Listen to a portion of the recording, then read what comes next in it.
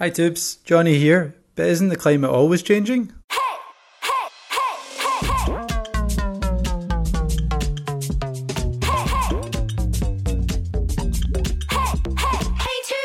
Hello. Welcome to Hey Tubes, this awesome podcast where we are figuring out, can we save the planet but make it fashion? We are your hosts, Jess and Steph Dadon, and we're so excited to today be answering the question, but isn't the climate always changing? Oh, what a controversial question. I know. Bold. So bold. I love it. And I actually have to admit here, I have once asked this question. I remember. Do you remember? Yeah, I feel like you love to ask questions. And so when you hear about people asking questions, you're like, hey, why isn't anyone talking about that? Yeah, totally. You make me sound like a full-blown conspiracy theorist. I am not. But you always come full circle. But it's like, just ask a question, get the answers, and then come back, which I think is a great thing. I actually remember, so I must have been in my early 20s. So I remember I actually went to Oxford in the UK and I went to this really cool social entrepreneurship summit.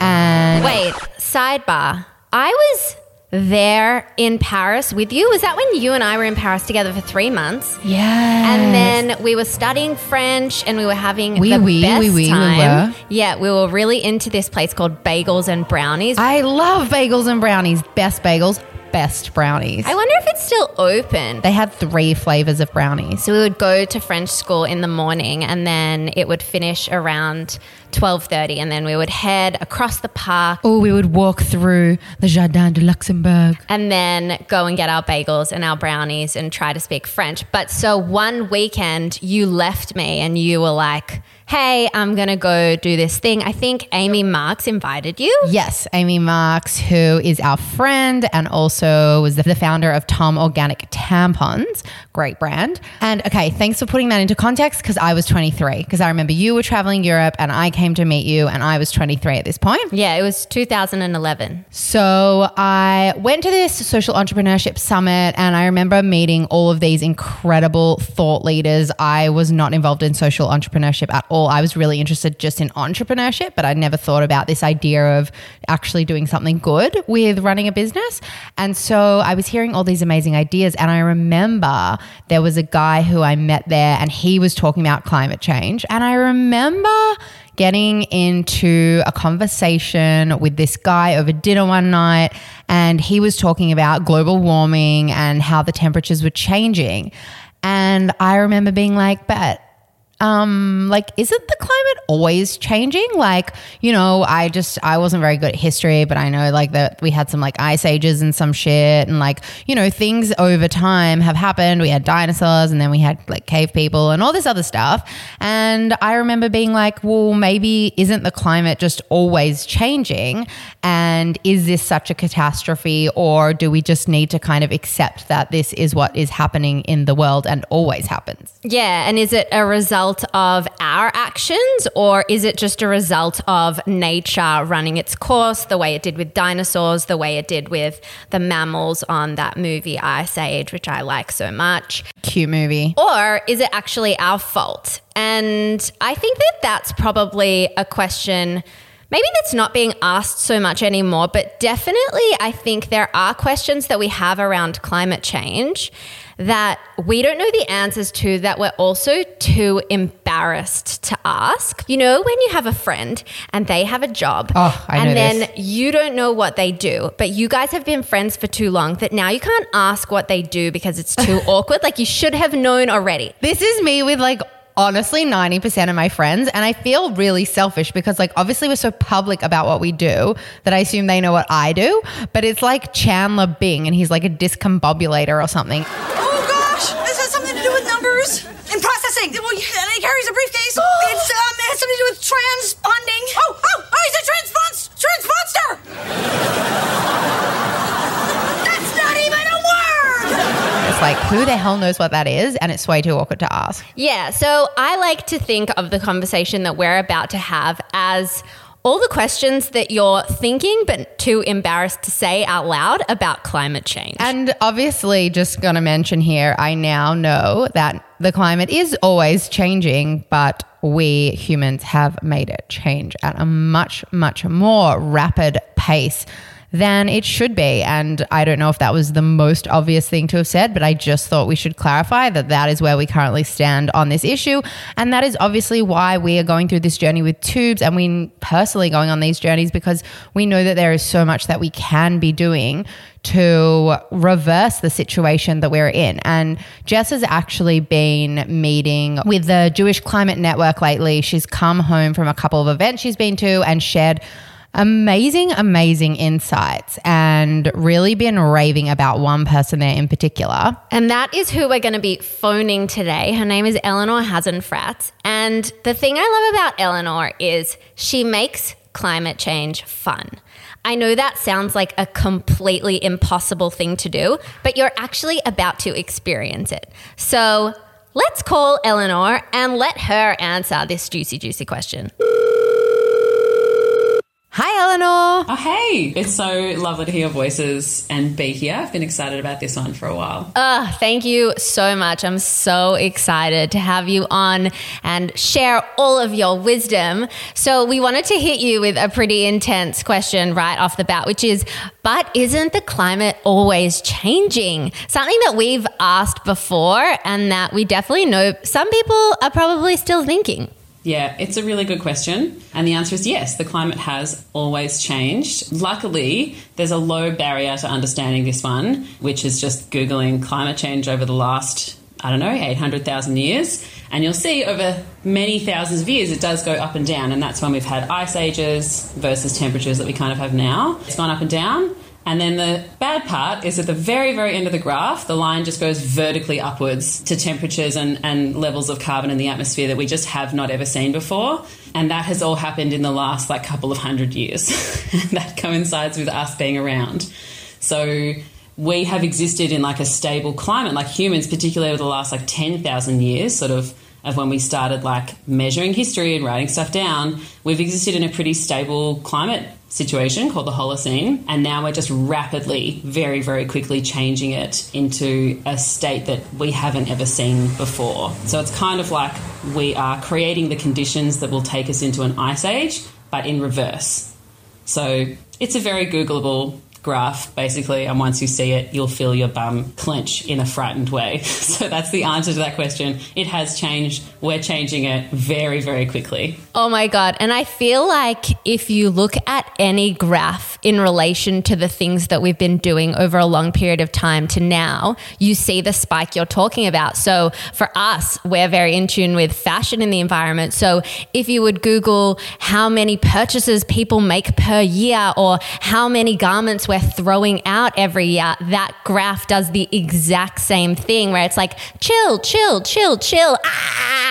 Yeah, 100%. It's a scary thing. It's often called the hockey stick graph. It has a little scoop and then it just goes straight upwards. And it's bad news. It's pretty bad news across the board, that graph. But the exciting thing is that if we have changed it, we can change it again. So if it's because of us, it can also be because of us that we swap it around. Yeah, I love the positivity, and we want to get to more positive stuff in a little bit, but we'd love you to hit us with your most shocking facts about climate change. Just a note about all of our mental health, that we should be talking and thinking about climate change more, but there is definitely a cost to that, to our mental health, and that we should all seek support and talk about it with our friends, talk about it with our psychologists, our psychiatrists, our counsellors, whoever. And there are people who are informed who can help you do that. And it's a normal thing to be traumatised by the reality that we are living in, but we still have to look at it. I really love hearing you say that, because I think that it's not really talked about at all, and it's so normal that people would be completely overwhelmed by it. It's probably a big reason why everybody should or not everybody, but a lot of people just shut down at the thought of the conversation and want to block it out, and therefore don't want to actually deal with it and, try to create changes in their own lives. And so I think it's a really important part of the conversation that we have to be having. What can we do? It's normal that it's hard to face, but what can we do so that we can still be able to face it and take care of ourselves on an individual level at the same time? Yeah. 100%. And I think it's also, once we extend that beyond ourselves, if we've committed to looking at the scary graphs or, looking at the things that are really happening, we can then also create spaces and create narratives for the people around us as well to say, hey, I'm going to create a safe space in which we can talk about climate change. And often that is a barrier that people need to get over. They need to have a space where we can sit and acknowledge how we're feeling, because you can't move beyond. You can't move into the next phase, I feel. This is definitely true of my experience. I need to sit in the grief and I need to sit in the reality, which I will share with you in a minute, of the scary stuff, because if I don't do that, firstly, I'm not informed. And if I don't do that and acknowledge my own feelings, I'm not being true to myself, and I'm not actually giving myself the respect that my brain deserves, of saying, hey, you're dealing with a full-on thing. It's like teaching someone about some awful genocide and being like, okay, we're going to move straight into the next thing. Like, no, you need to have time to sit and process. So, and I think that we, particularly as young people and young women as well, like, we can definitely create those spaces, because they kind of don't exist yet. Like, things are happening, but that's a very practical thing that we can all do, is just say, I'm going to acknowledge the reality now and I want to do it with you, and let's talk about it over a nice coffee. All right, so here comes the scary facts. I'll hit you with 2 scary facts. One is, in fact, overall, it's really about heat. And so there are parts of the world where for up to like 45 days a year, pretty soon it's going to be 60 degrees. And that is a point at which humans can no longer survive. So you can't be outside for more than a couple of hours. You lose your ability to cool yourself down. And there are large parts of the world where people are just not going to be able to live there anymore, and they will need to move. So for me, that's frightening. So the next bit is that you don't even need those kind of extreme temperatures and for your body to not work anymore and die. And we've seen this with heat waves across Europe, particularly the one that really stays with me is in 2010, there was a heat wave across Northern Europe, and particularly in Russia. It killed 55,000 people, died from this one heat wave across a couple of weeks. And it wasn't 60 degrees up there. It wasn't like a furnace, but all of a sudden it was, 35, 40 degrees, and it didn't cool down overnight. And when it doesn't cool down overnight and your body can't cool itself and self-regulate our own, biological systems, after a couple of days of that, people just start dropping off. We die like flies. So in places like Russia, where they're not used to it being hot and their buildings aren't built to cope with extreme heat, that's when you have people who are slightly vulnerable or even perfectly healthy just dying very quickly from heat that we're not prepared for. So that's the thing that sticks with me, is we're going to find a lot of heat. And then the next scary fact is also to do with people moving, and that is we have glaciers in the Himalayas that are melting 10 times faster than they're meant to be, and there are 750 million people who are dependent on those glaciers for their drinking water. So those glaciers are predicted to have melted quite soon, and that is a problem that we are just not equipped to deal with. We remember in the Syrian civil war, I vividly remember all of these people fleeing, and it was about 1 million people who fled from Syria across the Aegean Sea and into parts of Europe, and that caused huge unrest, and many, many people died on the journey, and it was very traumatic, and it remains traumatic. That was only 1 million people that fled into Europe. There were another 10 million or so that were displaced internally, but we're looking at 750 million people just from India and Pakistan and areas where they're dependent on the Himalayan glaciers, and those glaciers are melting, and they're melting really fast. And I feel that societally, we're not ready to deal with 750 million people moving anytime in the next few decades. So it's that feeling of there's something just over the horizon, that it's beyond the physical impacts, it's the human impacts that really keep my bum very tightly clenched. So there you go. Those are some of the scary facts. I'll leave it there. So you've hit us with a lot of really interesting info there, and I'm already feeling pretty bleak about things now. And it's really interesting because it's I know about this stuff, but it's just such a human thing that you're able to turn yourself off from it if you want to. And so I think, we end up living our lives, and we're on Instagram, we're going out for dinners, and that is just part of being human, that we kind of can hold both. And then when we do open up to it, I personally want to be able to open up to it and I think what I need to be able to is to have some hope and to know that we can get ourselves out of this, and that I think through personally and as a collective, knowing that we can do something about this and that we can go out and take action really shifts us from a place of just feeling total despair to empowerment and feeling like, okay, wow, we've got this, we can do something about this. So we'd love you to now hit us with some good news. Do you have hope that if we rally together, we'll be able to turn things around, and what's that going to take? Yes, I do have hope. And I really like your point, Steph, about we need to be nourished by the work that we're doing, because it can very easily be unnourishing and it can take a lot from us to engage with this stuff. And I think we have a role in kind of shifting that narrative, because the narrative at the moment, and make no mistake, this is deliberate. Like, there are deliberate bad actors, fossil fuel companies who've known for years and years, might have been Shell or BP that invented the carbon footprint. Like, they want us to feel bad, to divert attention away from the fact that it's actually other people and big systems that are doing the polluting, and we're just trying to live our lives. And so the narrative is often about restriction, and it can just feel like such a downer. But I think we can definitely shift the narrative, and I think that stems from our actions. And for anyone who's been to a youth climate strike, and I presume many of your listeners would have, that was a real shift for me. So that was before I started working formally in climate. I was a primary school teacher, and I went to a climate strike. It was 2 days before my due date. I was heavily pregnant, and I was there from the very, very beginning when there were just like 50 kids at Parliament House. And then thousands, like tens of thousands of people arrived, and it was like a flick switched in my head when I was like, oh, this is how we do it. We do it together. You know, it's like gorgeous, gorgeous girls rock up and do climate action together, and it feels really, really good. Yes, you just quoted TikTok. That's amazing. So I think it's from doing stuff together, you know. It's like find your crew, look at the reality, say, Jesus, that's frightening, and then we take a step forward together, arm in arm, and we applaud each other all the way.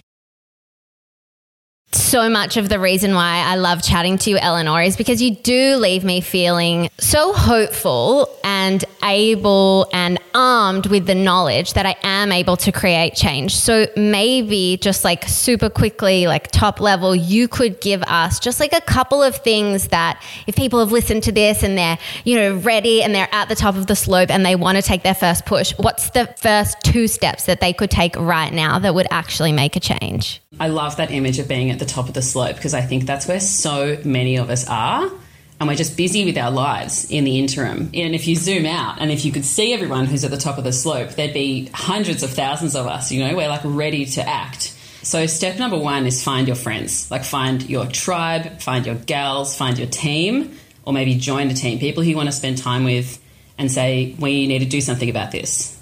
And then it's find something that you are good at. So I get really excited when I think about the future, because instead of thinking about that restrictive, you know, climate affected doomsday scenario, which is like our current trajectory, let's not be mistaking ourselves, but I think about the exciting things that are so within our grasp that I'm not necessarily well equipped to make happen. Like, why don't we have 100% renewable energy in Australia, or 700% renewable energy in Australia, and export renewable energy to other countries by 2030? Why don't we do that? Let's do that. Now, I am not a battery engineer. I don't install solar panels. You know, I'm a primary school teacher. I'm a woman. I make art. Like, I love talking to people. So that is the thing that I'm going to do. I'm going to find a person. I'm going to literally call my friend in Adelaide, Kendall. Hey, Kendall, I love you. You love me. We're good friends.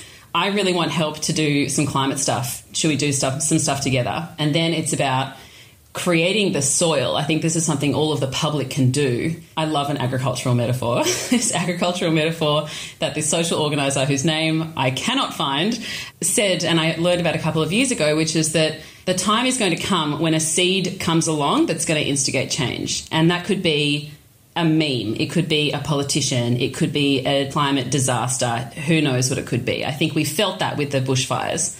That was like an event that was kind of a seed that changed the narrative. And our job until the next seed comes along. And the pandemic as well. We've seen with the pandemic how it feels like change can never happen overnight, and then bam, the whole world changes overnight. Exactly right.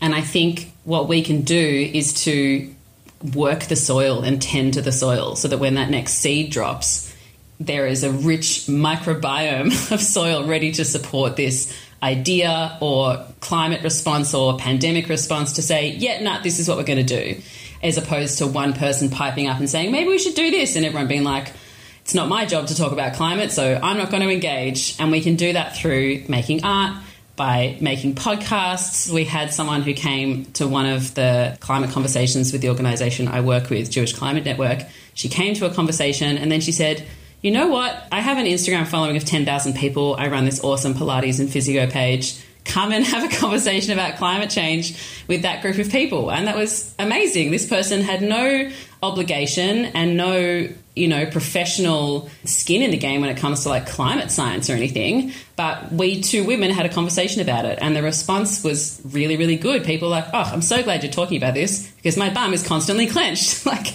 I want to hear about the solutions. I want to hear what I can do.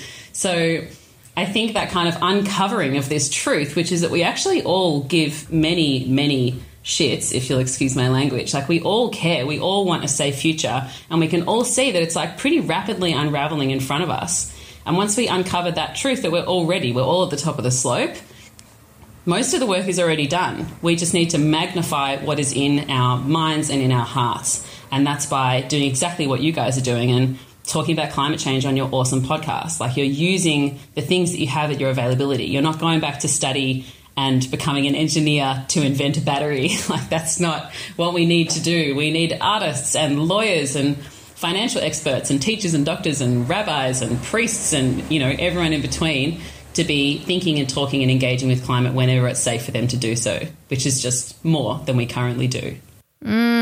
Yeah, baby. Yeah, I love that so much. Feeling inspired and just feeling like, even for me and for us, like, we don't feel like we do enough. And I think it's easy to forget that, like, doing something like this podcast, like, I love that you pointed that out. I'm like, yeah, go me, go us. Like, we're doing something. And it's a really awesome reminder that we're hard on ourselves, especially as women, but all of us.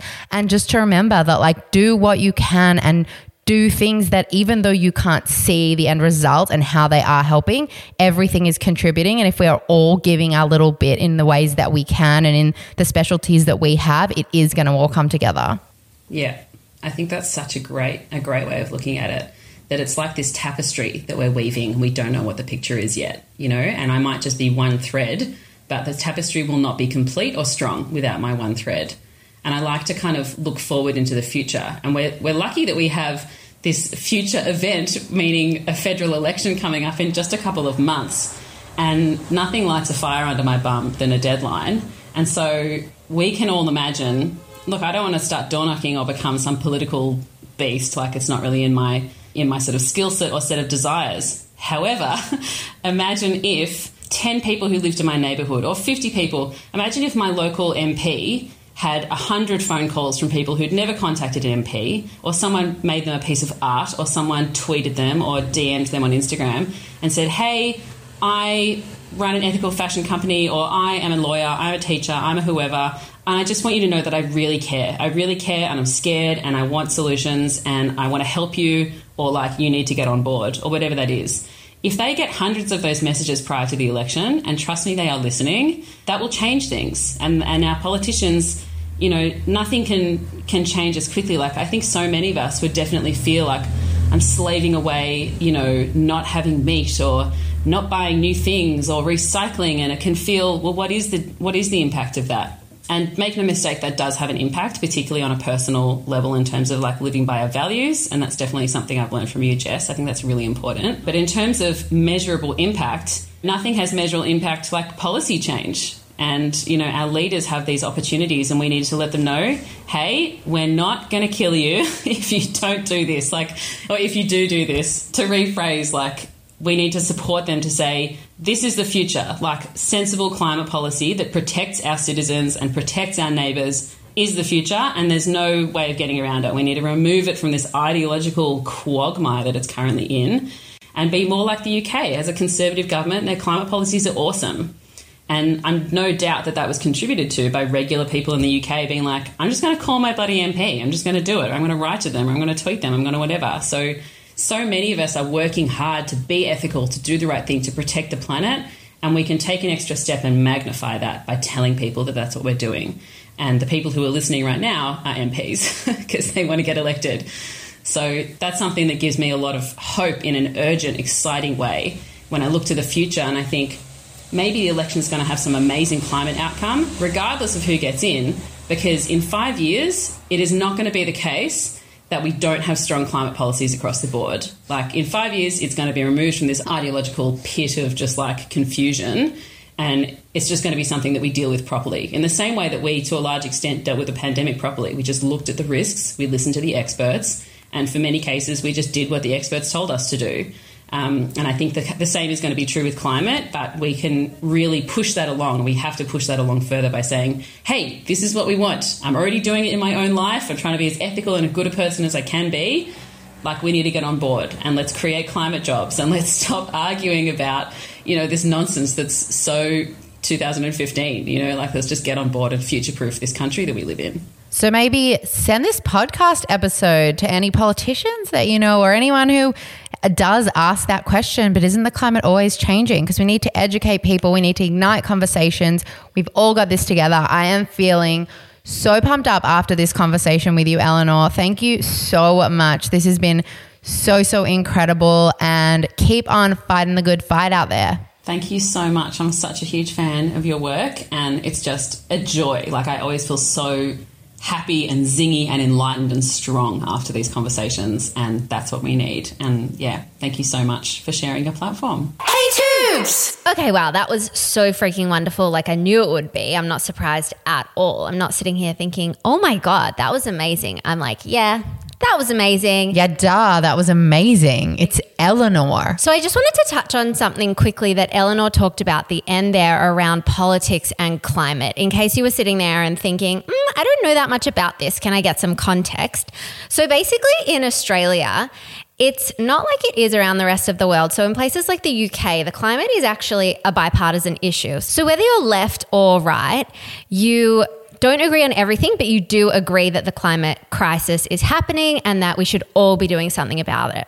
Whereas here in Australia, it's a much more politicized issue, and it's more like the left are for climate and the right isn't, which is a silly thing really, because as we've now heard, we're all going to be affected and are already being affected by the climate crisis. So what we're hoping for is very, very soon for Australia to adopt this idea of the climate is for everyone. It's a bipartisan issue. We don't have to agree on everything, but at the very least, let's agree on that. Thanks for that clarification. I needed it. So now we are going to move on to everybody's favorite segment. I mean, they're all our favorite. Who are we kidding? But this is Winner. Plant-based dinner. La, la, la, la, la, la, la. Oh my goodness, I am so excited. Like, I have been bursting at the seams to tell you about this one. The other day, I was having dinner with my partner, Renan, and his mum cooked us dinner. So cute of her. And she whipped up these nuggets that literally tasted like chicken nuggets. I love chicken nuggets. And I haven't had nuggets in such a long time. Like Macca's nuggets. I used to love them, although it always creeped me out, like the chicken, especially when there was like the brown ones. Like sometimes it'd be like weirdly chewy. So I couldn't really eat nuggets because they creep me out. But she cooked us these like frozen nuggets. It's that brand Quorn, like Quorn. They're just like freezer nuggets. You chuck them in the oven and they were freaking delicious. Ooh, yum. What context do you eat them in? Like, are they the main or are they the side? What's the vibe? Well, she just like made a bunch of different stuff. So there was like some salad and some broccoli and some potatoes and some nuggets. So yeah, I guess they were like the protein equivalent. Yum. And they're probably soy-based, I'm assuming. So they are the protein. That sounds delicious. I'm going to go get me some corn nuggets. Do it. Do yourself a favor. Get yourself some nugs. My winner is something that some people might roll their eyes out because I feel like people discovered this like 150 years ago. But mine is Koyo. I love Koyo. Wait, you hate coconut-based products? I hate coconut. So once I became a vegan, it was a bit shit because basically everything is replaced with coconut if you're a vegan. Yeah, like all the ice cream. We're like, chocolate ice cream. And Jessica will be like, but it's just coconut. It just tastes like chocolate flavored coconut. I don't understand. So I never liked it. And it was really annoying all the time. And especially because I love yogurt. Like I would always have Chobani yogurt in the mornings. And so that's been something that I've really been missing since becoming vegan. So recently I went on a breathwork facilitation retreat in the Grampians. Ooh, it was good. And they had Koyo there and everyone was raving about it. And I thought, you know what? I haven't tried this in like 7 years. I might just give it a crack. And it was delicious. It absolutely does the job of yogurt. And I think over time, I've just like beaten my taste buds down, feeding it all of the coconut, that it's just had no option other than to embrace all the coconutty flavors. And now I love Koyo and I'm so happy because I can eat yogurt again in the morning. Like the other day I had it with mango, then I had it on toast with some jam. It was amazing. Yeah, let's not let her gloss over the fact that she just said she put yogurt on her toast with jam. This happens all the time. This is what I have to deal with. Yum. I haven't done it in so many years though. I'm so excited. Well, welcome to the Koyo party. I'm very excited for you. Thank you. So that's all we have time for today, folks. We will see you back here next week. And please do make sure, if you're enjoying these episodes, that you help us get the word out, because you, a listener, helping to tell people that you love about this podcast really helps us grow our listenership and have more important conversations on a wider platform about things like climate change. So a few things you can do there. You can leave us a review, leave us 5 stars in your podcast app, and Spotify lets you leave 5 stars now as well. And you can, of course, just send the episode over to a friend and tell them why you loved it. And particularly with what Eleanor said today, it would be great if you could send this podcast to a friend and say, hey, will you have a listen to this podcast? And then let's have a chat about it. It's a good place to start creating your little network of climate warriors. Anyway, thank you so much for tuning in. We will see you next time. Bye-bye. Thank you so much to our podcast producer, Amelia Navasquez, our podcast coordinator, Bianca Whitner, and a big thank you to King Cora and Lily 3PO for creating our incredible theme song. We'd also like to acknowledge the traditional owners of the land on which we record, the Boonwurrung, Boonwurrung and Wurundjeri Woi-wurrung peoples of the Eastern Kulin Nation and the Arakwal people of the Bundjalung Nation. We pay respects to their elders, past, present, and emerging.